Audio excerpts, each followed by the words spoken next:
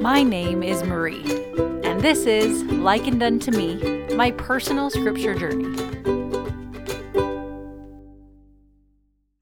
Alma the Younger is an intriguing individual.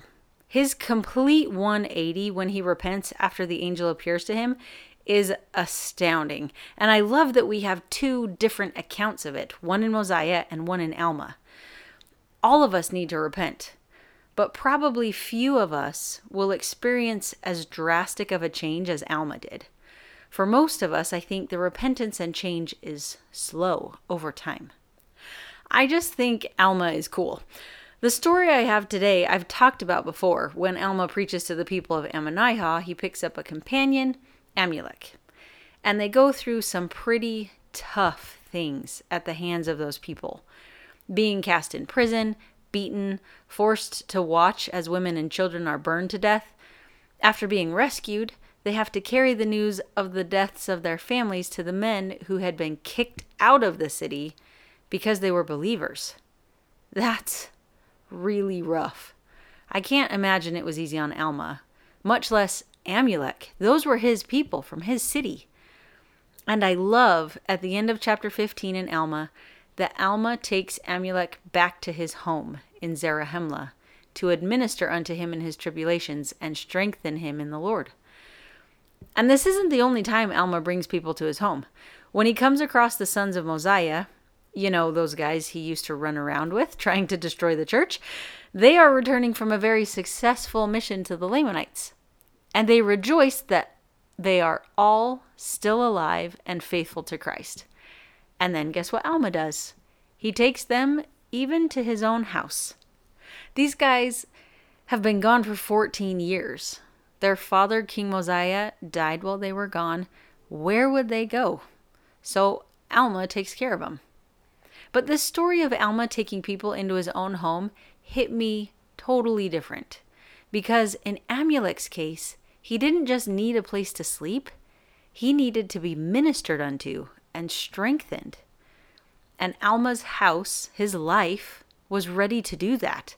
The change that Alma had was so profound from sinner to disciple of Christ that it permeated his entire existence.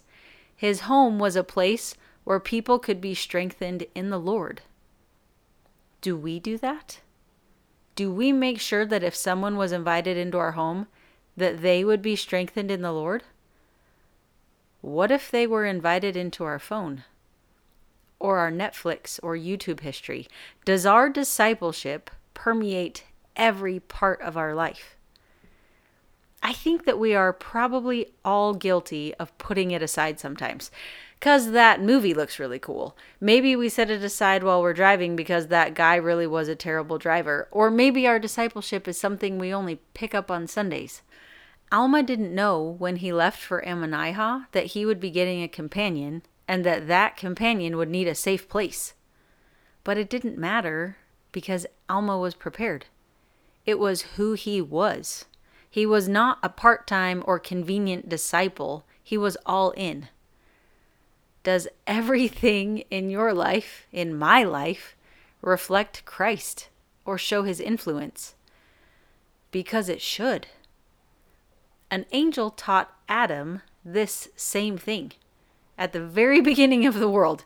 Wherefore, thou shalt do all that thou doest in the name of the Son. All doesn't mean most or some or only the churchy things. It is all. All that we do should be in the name of the Son. I've got some work to do to be as prepared as Alma was to minister whenever and wherever it was needed. And it sounds kind of scary, but it's not scary because I don't know what to do. The answer to the question of what would Jesus do is really not that hard. The scary part is that I just have some things that I'm not willing to give up.